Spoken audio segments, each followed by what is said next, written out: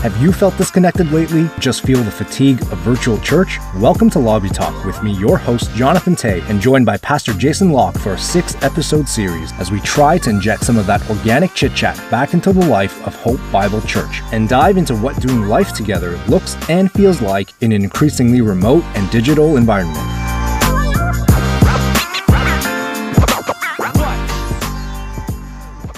Hey everyone, thank you for joining us for our final episode of Lobby Talk. Today we're commemorating episode 6 with matching hats, and also we're going to grab a few questions that we got from people in the church who've submitted kind of their questions of whether it's over the weeks of the sermon prep that Jason has been doing, or it's just any type of random question that might be not necessarily sermon related, but will be related to spiritual walking. So, Jason, do you want to start us off with prayer in our final episode? Yeah, absolutely. In light of what we're seeing in our world and the family chat we had this weekend and the conversations I've had with others, and I know others have had with with each other, John 17 comes to mind, and there's a good healthy way for Christians to see things differently, and there's a good healthy way that Christians must listen to one another. And I remember of the prayer that Jesus prayed for the church in John 17:20 says, "I do not ask for these only, but also for those who will believe in me through their word, that they may all be one, just as you, Father, are in me, and I in you, that they may also be in us, so that the world may believe that you have sent me. The glory that you have given to me, I give to them, that they may be one even as we are one, I in them, and you in me, that they may be perfectly one, so that they may know that you sent me and loved them even as you loved me." Father in heaven, thank you that you've given us glorious unity together with your presence. Jesus said that the glory that you've given me, I've given them, that they may be one, even as we are one, I in them and you in me. God, thank you that you are in us. Christ said, I in them. And it is glorious, Lord God, that your presence is with us. It is glorious that we have this unity, and we see that the purpose of it is for our witness to the world. Lord God, so help me to be a person who listens. Help us all to be people who listen. Help us all to be people who love, bearing all things, believing all things, hoping all things, enduring all things, being patient and kind, being slow to anger, being abounding in steadfast love, not insisting our own way, not rude. Lord God, thank you for your great love that you have for us. Lord, thank you that I can be a person who's a learner and a repenter, as a disciple should be, Lord God. So, Father, I pray not just for our church, but for the church across the world, that you would sustain us in your glorious unity for the witness of your name, your great name, to our world. Help me, Lord God. Help me to listen and to love. In Jesus' name, amen. Amen. Thanks for praying for us. So let's jump in. I've got a question through email and then a question through Instagram, and we'll start with the one from the email, okay? So I'm just pulling that up. This is a great question. Do you have any advice to new Christians growing up in non-Christian families? I imagine it's a little different in the times that we're in now, especially being home alone and things like that, or being the only Christian in your household. So do you have any advice regarding that? Yeah, so I'm reminded of what Jesus said to his disciples in Matthew 19. We preached through this passage in Easter. After the rich young ruler would not leave all of his riches to follow Jesus, the disciples said, "Who can be saved?"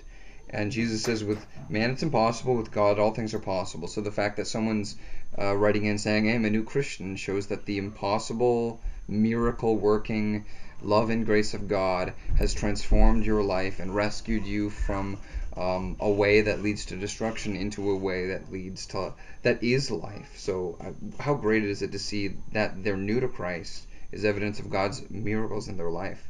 But then Jesus says this, Matthew 19:29, "Everyone who has left houses, or brothers, or sisters, or father, or mother, or children, or lands, for my name's sake, will receive 100-fold and will inherit eternal life.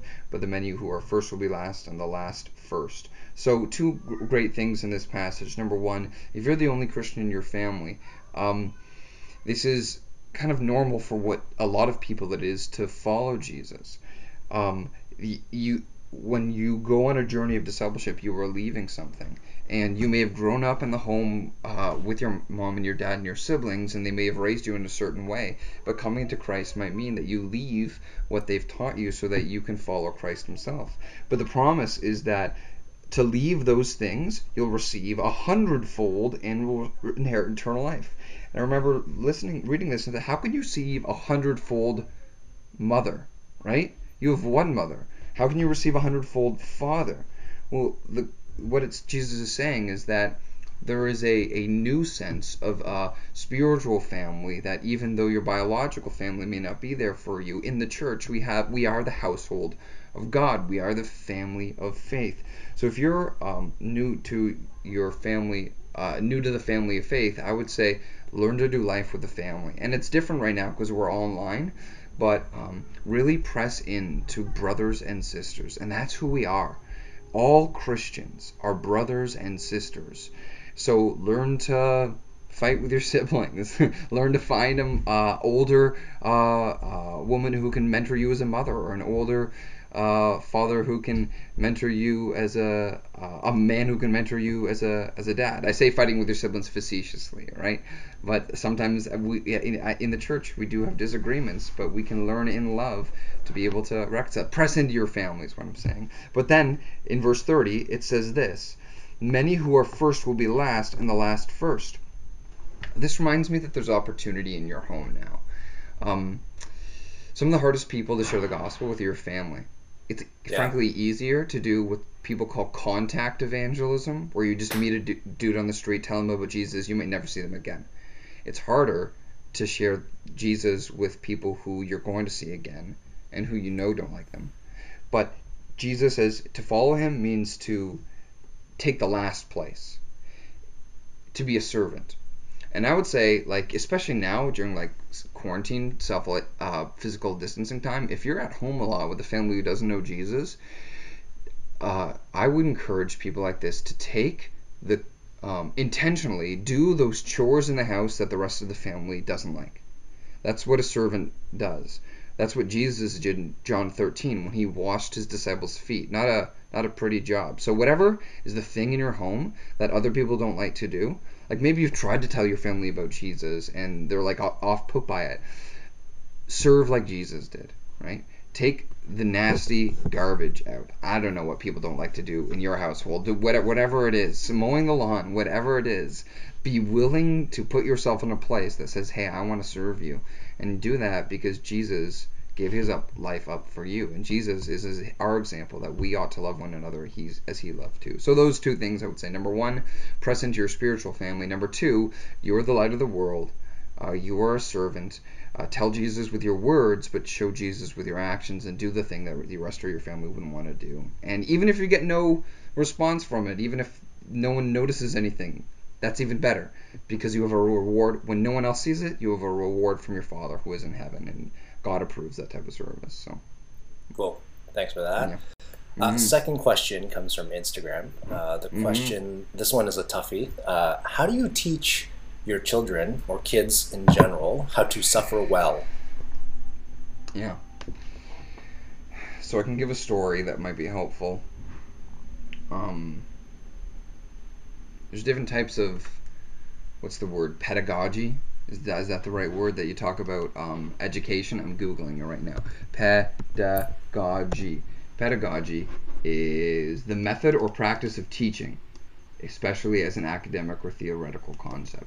There are different philosophies of education, pedagogy, and one of the things that people often get confused about Christianity is they mostly think that it is learning to follow Jesus is a classroom setting of learning, and I'd say it's not primarily that. Jesus' first disciples that he picked He literally said, "Follow me." And they literally left where they were and followed where and like followed where he went. Where Jesus went, they went. Where Jesus slept, they were there. Where Jesus ate, they were there. He would teach the crowds, but he would give his disciples like special instruction. But it wasn't just the teaching, it was the watching as well. And then after watching and listening, then Jesus would send them out and do it.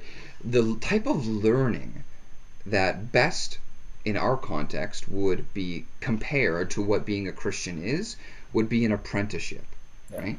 Where you follow someone who is qualified, an electrician, a plumber, a mechanic, and yeah, there's stuff you need to learn in class, and there's tests you need to take, but most of the time, it starts with you watching someone else. Yep. Watch how I do it. Just watch. And then there's a sharing, and let's do this together. And then it's a gradual release of responsibility where it starts with you totally watch, then you totally watch the teacher, then the teacher totally watches you. And I would say with suffering, there's a lot that the Bible speaks so much about it, but most of the ways that we learn to suffer is in this apprenticeship way. And the question was specifically for kids, right? Yes. So I'll give a brief example. I wasn't ever planning on sharing this, but it might be helpful. My daughter is 2.5 years old. I'm learning, as I see things happen in the news, how it is good to mourn and lament. I'm trying to practice that more. And in our age, where we're always connected and always involved, we rarely get the space, unless we intentionally try to actually process our moments. 2.5, 3 weeks ago, there was an explosion at a home in Markham. Yeah. Gas leak. Home exploded. 12-year-old kid died, and his body was trapped in the basement. And I was really pretty shook by that. And I was really shook by it. And Markham is my home. Markham is, I'm not just a pastor in Markham. Markham is my home. I love Markham. And as soon as I saw that, I got really emotional. I thought to myself, why am I getting emotional? And then I thought to myself, what do I do with this emotion? Do I just numb it, or do I run with it? Do I embrace it? So I just told Jenny, my wife, I said, Jenny, we have to. I feel like mourning. I feel like it would be good to embrace this. So we packed up the family. Another family I know in our church did the same thing with their kids as well. Their kids were a bit older. Their kids were 2 kids, 12 and 10. I'm not sure exactly how old they were, but I saw other family did this too. We packed up our kids. We went to No Frills. We got flowers. We drove to where the home was. I was just planning on tying the flowers to a tree nearby and praying, but then we were able to actually see a family member and give the flowers directly to the family member. Wow. And yeah, with my daughter in my arms and tears in my eyes, I just said, we're sorry for your loss. And then we went into a corner by ourselves and we prayed. And my daughter's 2, and my daughter doesn't know what death is. She doesn't get death. Yeah. So we just said, there's a boy who got a really bad owie and won't be able to see his family again. And we need to go help. We need to show love to the family. So that I told her we were doing that, and then we carried her with us the whole time. Yeah. And I could tell that she was really, my 2-year-old daughter was really marked by it. Over the next couple of days, she would actually say, "Mommy, Daddy, can we pray for the boy and his owie?" On her own, she would bring it up. So I would say, teach your kids suffering well by letting them share in your suffering. Parents will do well for their kids by inappropriate ways, based on what their I'll give you another example. There's a family in our church. This past week, after everything that happened in the world, I took time to be able to contact people of color in our church, and specifically black brothers and sisters, to talk with them. And there was one godly gentleman who I talked to, and I asked him, "You've got one child who's in their 20s and one child who's just started youth ministry. How's your son who just started youth ministry, or your child just started youth ministry, processing this? Because your son's black and you're a black family." And they told me, "We watched the video with him, and we told him this is sin. This is sin, and Jesus is our Savior." And I respect them for choosing to do that. I'm not sure if I would have, but I guess all that to be said, share in suffering with your kids. Don't be afraid to let them see you process it yourself, and do it in ways that respect their age and their comprehension. Of course. And do it together. That's not easy, but I think one of the reasons we can't do that is because we as adults don't know how to process our own emotions in this always connected, always on age, as well as maybe people would have had in the past.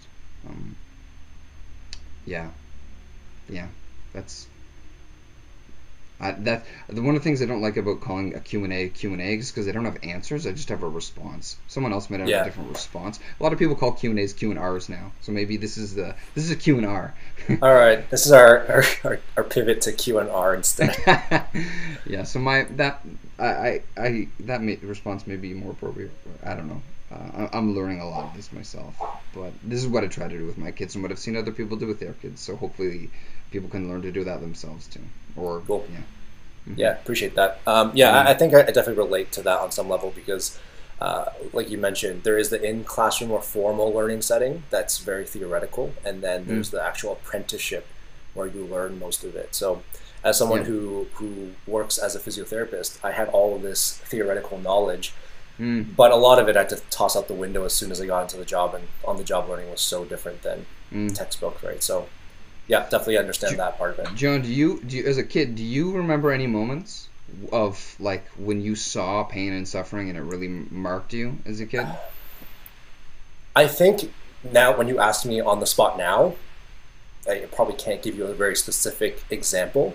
Yeah. But I know for a fact that I have talked about this kind of thing with my parents before, and they're like, "Wow, you remember that?" So I remember those type of conversations where they said, "Wow, you remember that?" And I would say, "Yeah, I remember that." I don't remember every detail, but I remember how marked I was by an incident or a time in my life. So I think the idea of being marked by an incident is probably a really good way to put it.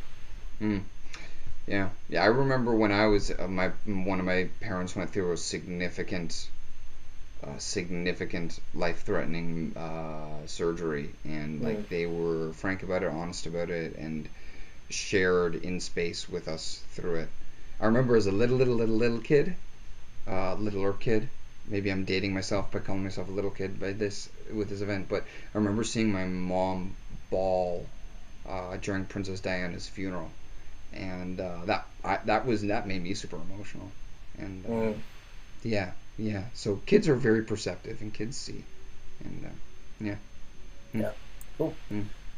I want to jump into the sermon a little bit. This last one that we had, it wraps up, I guess, everything that we've talked about.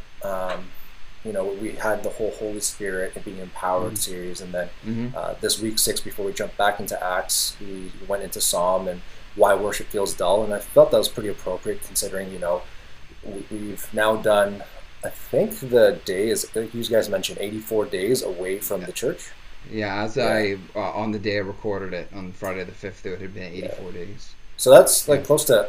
I said 3 months, right? And Candace, my wife, she's like, "Yeah, that's like a quarter of the year." I'm like, "Whoa!"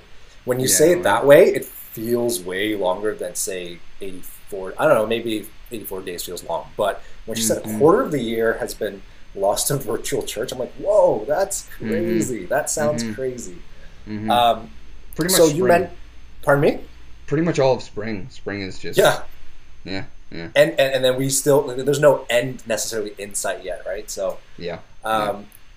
Embrace extraordinary measures is what you say about how we might have to embrace the time that we're in, because right now we might feel trapped, we might feel lost, we might feel the lack of joy of the togetherness that we have at church.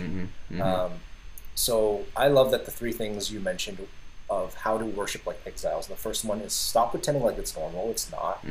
Number two, embrace extraordinary measures for worship in exile. And then number three, press on. I want to focus on number two a little bit. Embrace extraordinary measures for worship in exile. What practical ways do you think that might look like for our church or for our families that are in our church? So I think most of them are, I'd say it can be different for different individuals. Sure. But I would say one of them is ramp up your personal spiritual disciplines.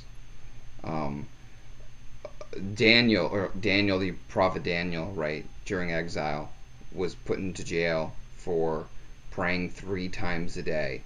But that actually wasn't abnormal for Jews. Like that 3 times a day likely coordinated with the morning, with the 3 sacrifices that happened at the temple. And normally the Jews, at least in the morning, I'm not sure exactly the history, but they would recite scripture with it, like the Jewish prayer called the Shema, which is just Deuteronomy 6.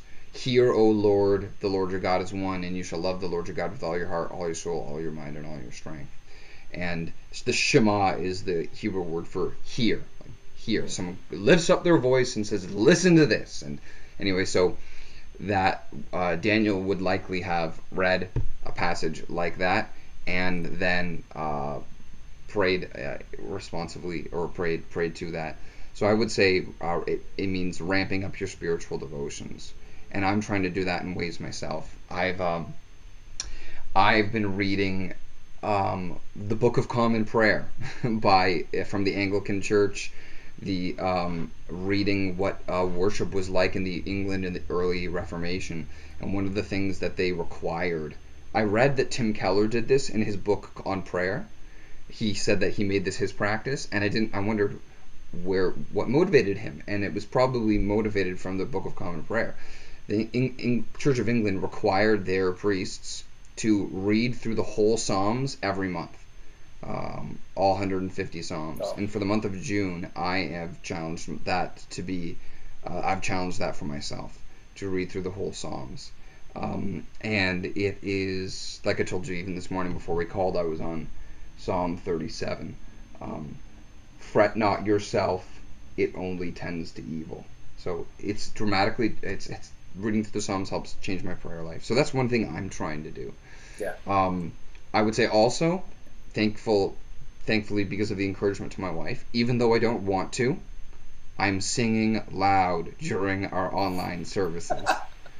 So you know what this reminds me of? You know why it reminds me why I don't sing loud? It reminds me of like going to a sports event, right? Seeing a live sports event. When the team is doing really good, or someone starts off a cheer, and you're like, defense, and like they're doing really good, everyone gets into it. But all of a sudden, when like it might die out, and then you're the only one, defense, and then you stop. So awkward. Right? Yeah. So that moment of awkwardness, like is every moment of online church. Yeah, I get that. I get that. So, but even though it is, I'm just singing loud anyway. So that's what I would say. Stop pretending, embrace the awkward, and sing loud anyway. Because what I tried to say in this sermon, it was something that really impacted me recently, and just the reality of like, we get together and we do benefit. We benefit tremendously, but worship together is not primarily about us. It's about God and glorifying Him. So yeah, it's awkward for you. Guess what? It's not for you. It's a song of offering to Him. Hebrews 13, or through Him then let us continually offer a sacrifice of praise, that is the fruit of lips that acknowledge His name. So sing, even though it's awkward. So that's the one thing I'm doing, together with enhanced spiritual disciplines. And those are the two things I'm trying to incorporate more. Anything, like when you think about your own life, Yeah. John, what new things, more things, extraordinary things would you think you could do or have done? You know what? I've talked about this with Candace. Both of us previously, in a previous life of church together, used to be on the music team, right? So all of a sudden, we're not participating in serving the same way that we used to. And so I would say I agree with you. It feels like that whole awkward like defense cheering thing when I'm watching Sam, lead with Dorothy, and I'm like, oh, that's great that they're doing what they're doing, and I'm so thankful for them. But man, it's really hard to participate. So I've tried everything from cranking it up to be really loud. And we've talked about busting out our own guitars and just playing along with them. To try to do things like that. So on a practical level, those are the things that we've talked about. From the musical worship side of things, I don't know if there is anything previous to this sermon that was like, wow, I really do need to maybe shake some things up to match the times that we're in. Because I think the way you say it was, stop pretending like it's normal. I've almost tried to normalize things like, well, this is just the new normal, so I'm just gonna carry. So I've probably taken 1 and 3 to heart, where I tried to normalize it and I tried to press on, but I haven't tried to change anything to adapt to what we're currently in.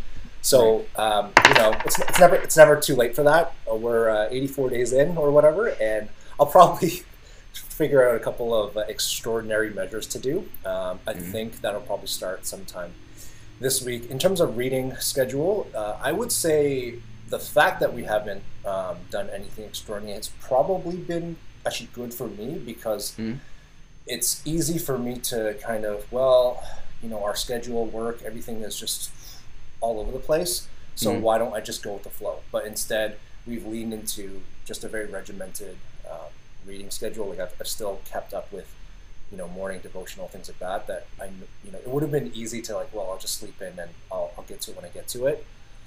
So in that way, the extraordinary measure has been to not change that. And that has been helpful for me. So that's kind of where I'm at with those things. Yeah. That's great. Yeah, I think for whoever would be whatever they're doing, it would take Jeremiah 29:13 to heart. You will seek me and you will find me when you seek me with all of your heart, right? Yeah. It's easy to pull back into half-heartedness, and it's easy to justify it, as I have to, because it's not the way it's supposed to be. But let's embrace that. Let's stop pretending, and let's put our whole heart into it. And for some people, it might just be, all right, everything that I've been doing before, I'm just not going to be half-hearted. I'm just going to press in full force all my heart. And embrace the fact that it's weird and abnormal. And yeah, I love that, because it's not necessarily going to look dramatically different, but motivation matters, right? The heart matters. Yep. Much more than, say, behavioralism. So yeah, I love that. I think that's a really good place to end for today. What do you think? Yeah, right on. All right. Well, thanks for this final episode. I hope that you've enjoyed it as much as I have. And for anyone who's been watching, it's on YouTube, so you can always just rewatch if there's anything that strikes interest or anything like that. So thank you so much, and this is us signing off for now. Bye. Well, that's all for today on Lobby Talk. Make sure you subscribe to this podcast, and remember to bring your questions and be ready to contribute to your small group meeting this week. And if you're not in one, please contact us at info@hopemarkham.ca, as we'd love to support you and for you to have community in times like these.